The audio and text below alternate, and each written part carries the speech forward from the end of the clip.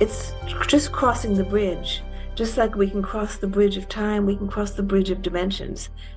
People simply move into another dimension of existence when they leave the physical body. Hello and welcome to Passion Harvest. I am Louisa, your host. Thank you so much for joining us. I'm so excited about our guest today, Dena Merriam. How do our deeds impact the process of rebirth and our journey through time? Life doesn't forget anything, neither your good deeds and vows, nor your wrong deeds or thoughts that you've tried to hide from all. Dena Merriam explores the universal law of cause and effect and how events, thoughts, and reactions hold the key to birth and death. She is the author of several books. Her latest book is called To Dance with Dakinis. Dena, welcome to Passion Harvest. I'm so honored to have you on the show today. Welcome. Thank you, Louisa. I absolutely love everything you talk about, and especially your incredible new book, To Dance with Dakinis. But I'd love to talk about, I guess, to start with the concept that you talk about, the journey through time. All of my books deal, because this is what I know best. I mean, I can only speak from my own experience. And so my books all talk about this law of cause and effect, what it is, how it affects us, how we can work with it consciously, not unconsciously. I mean, clearly we can't change the past, but we do shape our future. I think there are a few important misperceptions that need to be that I always seek to clear up. One is that karma is a system of reward and punishment, which it's not. It's a process of learning and awakening, and everything that comes to us is a result of what was started in the past, a cause that led to an effect, and in the hope that we can learn from it. And so it's meant to help us grow and learn spiritually. There's no judgment. There's nobody judging us. We are the shapers of our own future. Everything that comes to us, we ourselves have created. And we, in our current life, are creating our future. And we can do it consciously or unconsciously, but we are creating our future. So you talk about how the universe works, the law of cause and effect. Our present moment shapes our future. What about our past? These are too many questions because I'm getting excited. But so karma, it's not as if in a previous life I've been a terrible person or murdered someone. I have to pay for it in some way, or retribution in this life. It's not about a retribution. It's actions create an energy. Everything in the universe is energy. We're energy bodies. Thought is energy. And when you put something out, it reverberates. And it's like gravity. If you throw something up, it comes down. I mean, if you throw something up, it doesn't wander off into space and disappear. It comes down. And that's a neutral law of the universe that was designed to hold things together so that we stay in our orbit, so that the moon stays in its orbit, so that we stay on Earth. I mean, there was a purpose for that law of physics. And just like there are physical laws that physicists work with and try to understand more deeply, there are energetic laws, spiritual laws that have to do with our energy, that we're energy bodies, and so and we're very powerful, much more powerful than we know. So if you create harm to somebody, your deeper self wants to repair that. Your deeper self knows that you've unconsciously done something that causes harm, whether it's killing somebody, doing something that negatively impacts somebody, and you want to make up for it in some way. It doesn't have to be an exact, you kill somebody, he kills you back, but in some way you want to make up to the harm that you've put out there. And it's a very complex law. I've spent my life trying to understand it. The only way I've been able to understand it is to look back at my own past births, many of which I remember, and to see how things initiated in one life carry forward into the next life. and how you are able to repair damage done, which is a healing. I mean, if you do something wrong, it's not only the person who's been hurt, it's the person who hurts who also needs healing. And so, how do you heal? There are multiple ways in which you can heal yourself and not repeat that behavior. You know, as I said earlier, if you knock your head against the wall, it hurts. But some people get it right away and they don't do that again. Some people, it takes 10 times of doing something that's causing harm for them to wake up and say, oh, I shouldn't do this anymore. This hurts. Yes, sometimes I've been a slow learner. For example, for those of the audience that haven't experienced past lives, would you mind sharing an experience or some experiences how past lives have impacted this present life or the Dena that I'm talking to? Yes, there's so many examples, and in all of my books, I try to show example of about how, and it can manifest in so many ways. A relationship that didn't find fulfillment in one life can manifest in the next. For me, it was interesting because I sort of backed into my work. It was not something I consciously sought out. Before I started really devoting myself to writing, 25 years ago, I started an organization called the Global Peace Initiative of Women. I found myself in the interfaith world, and I found that the women's voices were absent. There were no women there. I'd go to meetings and I'd be the only women. And so I'd say I'm representing half the human race. And so I wondered why I found myself in this position. Looking back over my past several lives, I saw that I felt I had no voice as a woman, and my life was determined for me. We're talking about, you know, the last century and the century before that and the century before that, which was true for a majority of women, for almost all of us. Our lives were determined by our fathers, by our husbands, in some cases by our sons, you know. And in some parts of the world, it's still that way. And so I felt that I wasn't in control of my own life. So here I found myself um, having experienced that again and again and again, creating a global platform for women to raise their voices. And I organized dialogues in conflict areas around the world with women so that women would have a voice. I used the UN as a platform. Sometimes I worked with the US State Department. I mean, I was sort of surprised at myself because I've always had complete freedom as a woman. So I said to myself, why am I called to do this? It was only when I looked back at my previous births that I saw that this had been an issue for me numerous times where I was not in control of my life. And and finally I was in a position where I could do something not only for myself but for other women who didn't have the same opportunities that I had. So it was the culmination of aspirations over many, many lifetimes. And I think those of us who find ourselves successful in the world, it didn't just come about in one lifetime. It was something that we earned through struggling for it over a course of numerous lifetimes. Well, that's so wonderful. So what you're doing in this lifetime, is that in some way healing your past, as we term them, the past lives when you were suppressed as a female? It's definitely, I mean, it's not an issue for me anymore. It's been completely healed. I mean, it happened to coincide with a time when this was a global issue for women, that they can step forward and assume leadership positions.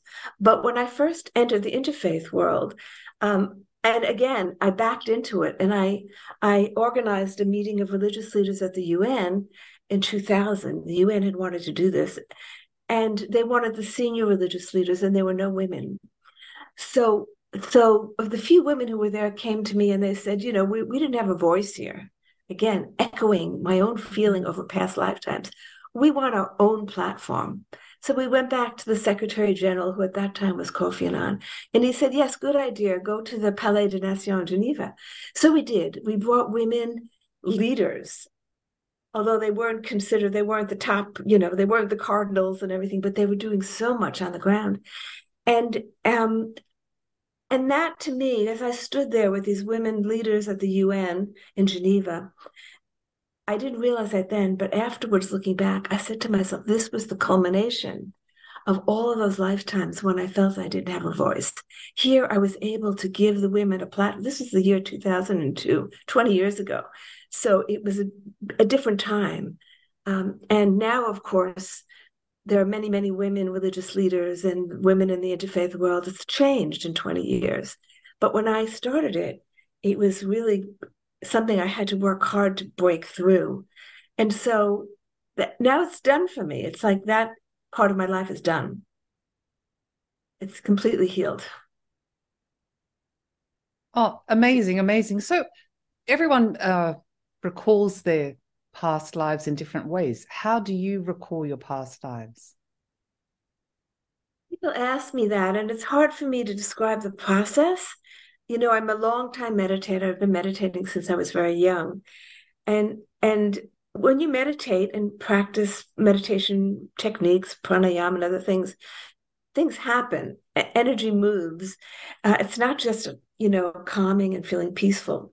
Things actually get stirred. And it was about 20 years ago when I first began to vividly recall my past birth, which was at the turn of the last century. And over the course of many months, I saw many details. I see it and I hear conversations. It's almost like I'm thrown back into that time frame, which initially was destabilizing because I had to function. I was newly divorced, raising two kids, had to function at a job, and here I was being whisked back into the past. And I had to like function in two time periods. Now it comes very easily to me. I was much younger when this first happened and found it difficult. So I don't advise people to go digging. I always say, whatever comes to you, comes to you. But if it doesn't come to you, you don't need to know. I believe that whatever we need to know somehow comes to us. And I believe that I've been able to see as much as I have for the sake of sharing it. I think somebody asked me recently, what is my greatest learning? What have I learned from seeing the past? And I would say there are multiple learnings. One is to see that changed my relationship with death. Death is not the end, birth is not the beginning. We are on an ongoing journey with different chapters. And okay, a chapter closes and a new chapter opens. It changed my sense of identity. And so I identify less with this personality because I've seen many personalities that I have. And yet there's a constant thread. There is a constant. And I see each personality within myself now as if I'm the culmination. And the other great learning, perhaps the greatest, is the power of love. Because in each of the births, I've seen how the power of love continues, and people that we've loved, we meet again. There's no ending to anything. And so this concept of, I think it's sort of the last frontier. And I think scientists will speak about it differently. What we call the celestial worlds, they'll call it dimensions. So already certain physicists are talking about a multidimensional universe. Well, what are these other dimensions? So in your experiences, what happens when our physical body dies? I talk about that, and I do remember my past death, and I remember the in-between state. It's interesting because what we call death is a celebration in that world because we return to where we've come from. And when we are born, it's sort of a death to that world because you forget. And there's sort of like a great forgetting that comes over you. And yet that world, I mean, of course, there are multiple different experiences. No two experiences are the same. I talk about my experiences. I think there are two sections in the latest book, To Dance with Dakinis. I talk about three lives, three different lives, but I also talk about the in-between stage, my own experience of being able to recapture your memories. So when this personality, when this body dies, you sort of assume you come into your greater being. and you can recognize people from past births. You're no longer limited by the we know scientifically that our perceptions are very limited. Our sight is limited. We see in a very narrow spectrum. Our hearing is limited. We hear in a very narrow spectrum. Our whole experience is limited to these limited senses. But when you leave the body, you have an expansion, and you can see things that you couldn't see in the body, and hear things, and interact with people. My father, who I was very, very close to, passed away 2 years ago. And soon after he passed, I was able to see where he is and was able to converse with him. There are quite a few people who have this ability. It's just crossing the bridge. Just like we can cross the bridge of time, we can cross the bridge of dimensions. People simply move into another dimension of existence when they leave the physical body. In some cases, it's a more beautiful. It depends upon what's in your mind. If you have an angry, hateful mind, I can't say you're going to move into a beautiful reality. Your mind creates the reality, and that's why it's so important to watch your mind. The more love is in your mind, the more you're attracted and drawn into a very loving place. The more you're filled with anger and hate, the more you're going to be drawn to a place where other beings like that inhabit. Yes, I'm in absolute agreement. You spoke before about meeting loved ones, or you've spoken about, some people term it soul family. So we have multiple incarnations with the same souls in different incarnations. Have you experienced this as well? So, for example, one life, it could be your mother or your father or your husband or your child. What are your thoughts on that? Well, that's definitely true. I mean, my two closest friends since I was in my early 20s, I recognize both of them as having been friends from my previous birth. But it doesn't always work next birth. I have a grandson who I write about in the introduction to my Dance with Dakinis. And he was the one who opened the door to my memory of Tibet. And I know that he's been my son before. He's been a dear friend before. And now that he's my grandson, it's funny because he automatically, when he was young, just started calling me by my first name. Just came very naturally. He always treated me as a peer, as a friend, until his mother said, "She's your grandmother, call her grandma." But that didn't come naturally to him. And so I've been able to see multiple people in my current birth who I've recognized not just from my last life, but from many lifetimes earlier. And some people who I've had more difficult relationships with, I've been able to see that that's been carried over. I had a difficult relationship with my mother, and I see that was carried over from earlier lives, many lives ago, and I was able to resolve it with her. It took me a whole lifetime to resolve it with her, but before she passed away last year. We ended on a beautiful note. But she's somebody I know that I will meet in the future because there's still unresolved feelings on her part. Healing to do. Healing to do, yeah. Do you think that all we term them past lives, or perhaps even future lives, are they all happening right now? My experience, and I've experienced. Time sort of became very elastic to me and then collapsed because I was sometimes finding myself like many thousands of years BCE, and it was happening as if it was now. And when I write about something, I am in the now. I'm experiencing it now. But when I finished Dance with Dakinis, I thought, well, what am I don't know what's next. Every time I finish a book, I don't know what's next. And then things begin to come to me. I'm now in the middle of a book called Memories of a Future Life, and it takes place 200 years in the future. I clearly see my own trajectory. I know aspirations that haven't been fulfilled. I see relationships that need a little bit, another encounter, so to speak. And I've been trying to see the collective, which is much harder because there's so many dystopian visions out there, and that's not my gut feeling. My gut feeling, where, according to the Eastern philosophy, history is cyclical. It doesn't repeat itself, but it moves in cycles, the yugas. And everybody knows Kali Yuga, the term Kali Yuga, right? It's the time when we are only see the material and can't see the spiritual at all. Satya Yuga, the Garden of Eden. We have the memory of the Garden of Eden somehow in our collective memory, right?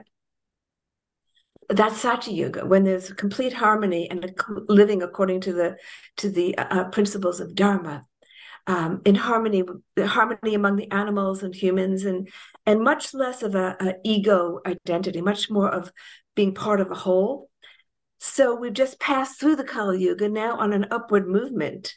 There are four yugas: Satya Yuga, Treta, Dwapara, Kali. It goes down, a loss of spiritual knowledge, and then a gaining of spiritual knowledge. So we're just at the beginning of the Dwapara Yuga, moving out of Kali Yuga. So this dystopian future that people see, I don't see.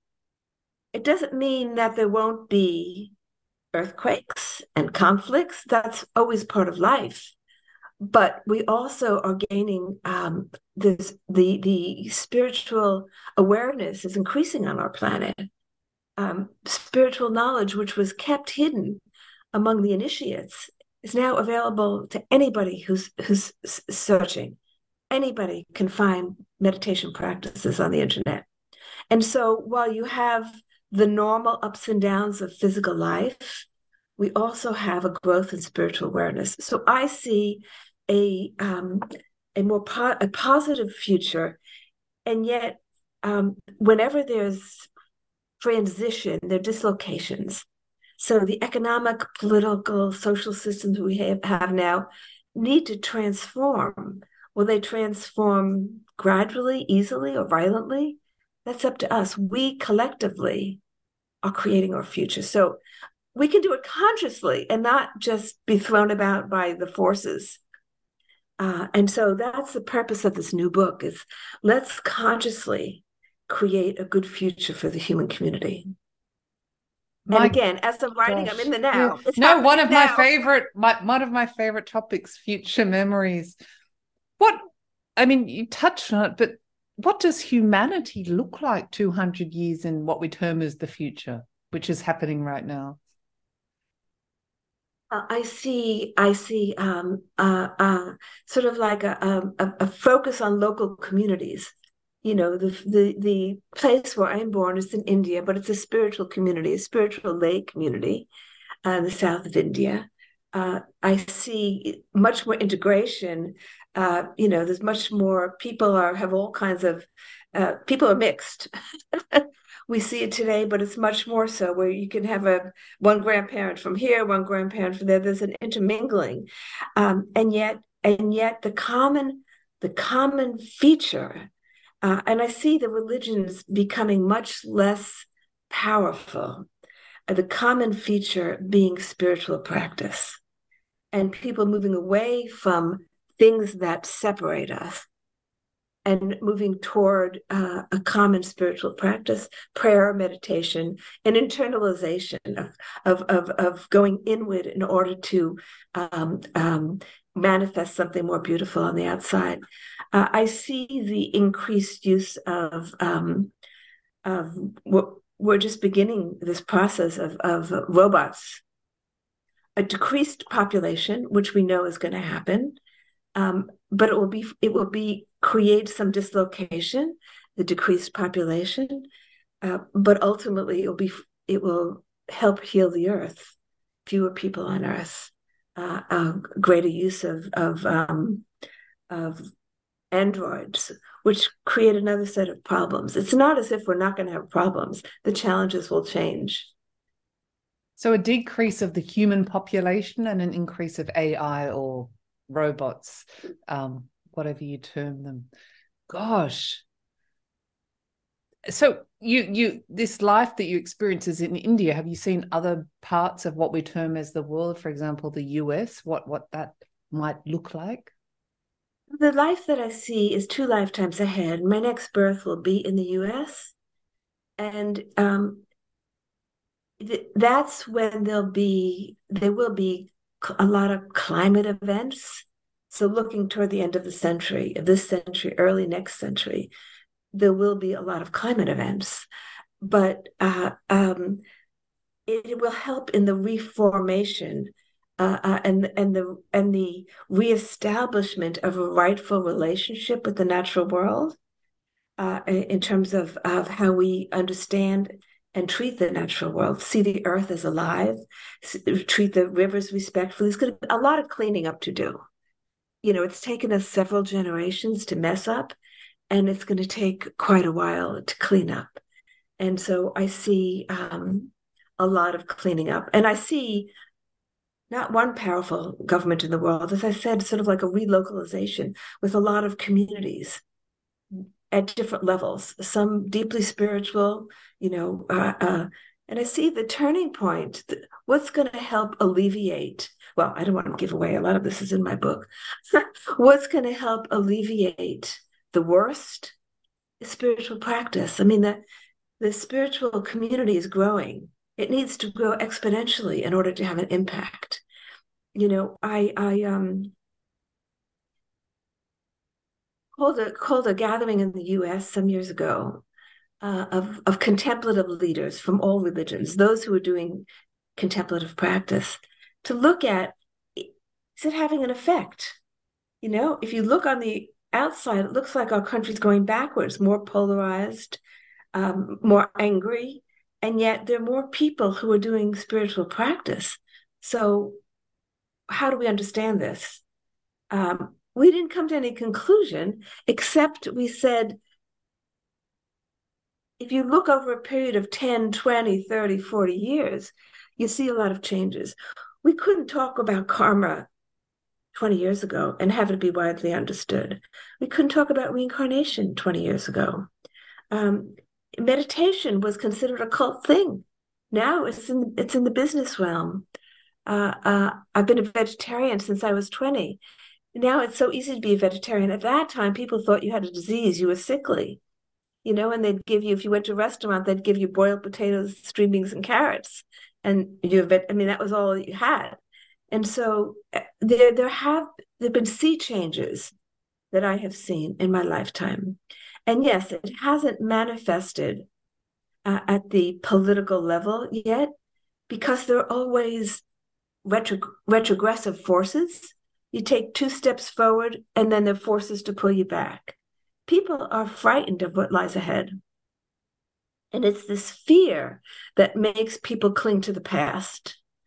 And I think that's one of the most important functions of the spiritual communities right now, is to help people deal with this fear. It's a lot of fear. A lot of the anger is in response to fear. The world is changing very quickly. In the 1950s, change came slowly. In the 1960s, change was gradual. Things are changing quickly here now. And this is causing a lot of fear and causing people to sort of want to go back to the past. Wow. Thank you so much for sharing that. I can't wait to interview you for your next book, and can't wait to read it. Have you seen what circumstances lead to a decrease in, and I won't ask too many questions because people should read the book when it comes out, but what is there circumstances that lead to the decrease in the human population? I focus on the natural. We know that places like Korea and Japan and China, their population is declining. There's panic about it because who's going to support all the older people? But it's a process that I think is natural. People are having small families. In Korea, Japan, people have 1 or 2 children. There's no need to have 6 children, 10 children anymore. Also, there's a decline in fertility. They say fertility is down 25%. And so there's been a messing up of the hormones. I mean, all the hormone disruptors in the environment is playing havoc with the hormones. in it, there are always the natural disasters, the earthquakes, the flooding, the hurricanes, the conflict. I mean, that's ongoing in Earth history, and that is that will continue. Whether there'll be more intense storms, there'll be adaptation. But I see a lot of the decrease as sort of like the natural decline in the size of families and the decline in fertility. And over 200 years, I mean, the scientists are already projecting that the world population will grow for another few decades and then begin to decline and decline and decline. And we should not see that as a bad thing. And that's where the AI will come in to take over a lot of the jobs, the technical jobs that there aren't enough people to do. I mean, that seems to me, but again, it's all how it's managed. It's all the consciousness. If this is done in a conscious way, a lot of people also choosing not to have children. I know a lot of young people are choosing not to have children. So I think if we move ahead through the adaptation phase of climate change in a conscious way, the human community will come out in a better place. Well, thank you so much for sharing that. One more question on the future and then I'll move on. But people often talk about, you hear war is coming, global, another world war. Have you seen anything in the future like that? I think that until when I started my work at the Global Peace Initiative, my first attempt, because we were called, there was Israel Palestine in 2002. We did so many dialogues there, and my preoccupation was, how do you unknot this collective karma? You can work more easily on your own karma. You can, if you really have introspect, you can see what work is you've set for yourself in terms of your career or your relationships, financial, whatever.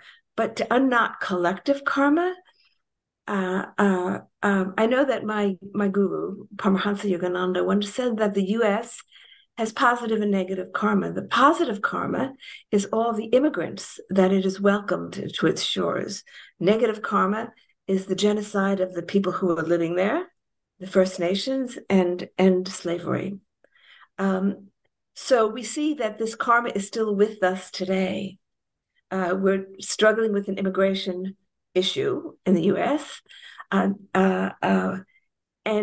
it's we haven't been able to solve it because that's part of our strength, is welcoming people who are coming from desperate places, and yet can we even take care of the people who are here?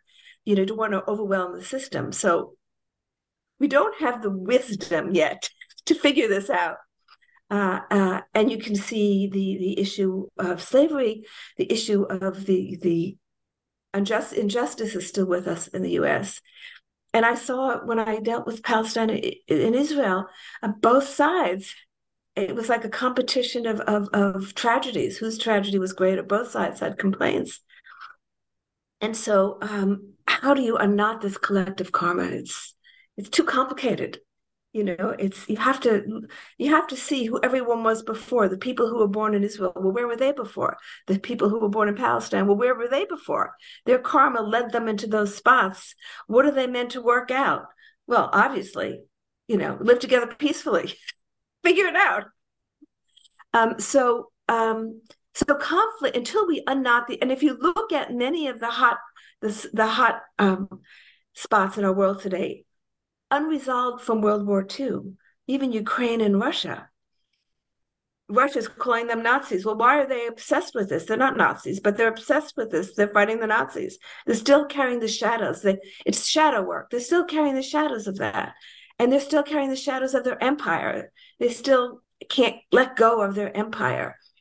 Tibet and China have long history together, which I try to show in the book. And so, it's all the past that hasn't been resolved. And so we need a higher consciousness in order to resolve these karmic knots. And so how do we get this higher consciousness? Where we're sort of like being forced to evolve right now in order to move on beyond this karma that has been with us for generations now. Yes, gosh. I mean, the possibilities are unlimited. It's so complex and complicated for us. It's certainly in our humanness to comprehend. You spoke earlier about, right now we're creating our future. For those of the audience that are not necessarily joyful or happy about their present or what they see in the future, how do we change it? I think that, I always encourage people to engage in some spiritual practice, whether it's prayer or meditation or whatever it is for you. But I think along with that, introspection, looking at your life and looking at the relationships that are difficult, and making a conscious effort, to work them through. It's one way to sort of to gauge how you're doing is if you have no reaction. As long as you're reacting to another person or a situation, you're still in it. You're still in the game, so to speak. And our goal is to get to the point, if somebody is mean to you or say something hurtful, as long as there's a reaction, you're in the game. But there comes a point when you cannot not react and say, well, that's a shame. They're still carrying that with them, and see it as their burden, but not take on that burden yourself. And so I think looking at your life, what is it you want to change? And it's being realistic, not fanciful. Oh, I want to be a billionaire in my next life. Well, there are some people who are born into that. You have to look at their karma and why it didn't happen overnight. There have been many lifetimes of struggle and suffering before they were able to get that, develop the initiative and to be able to create the businesses to get there. But what is it you really want? What makes you happy?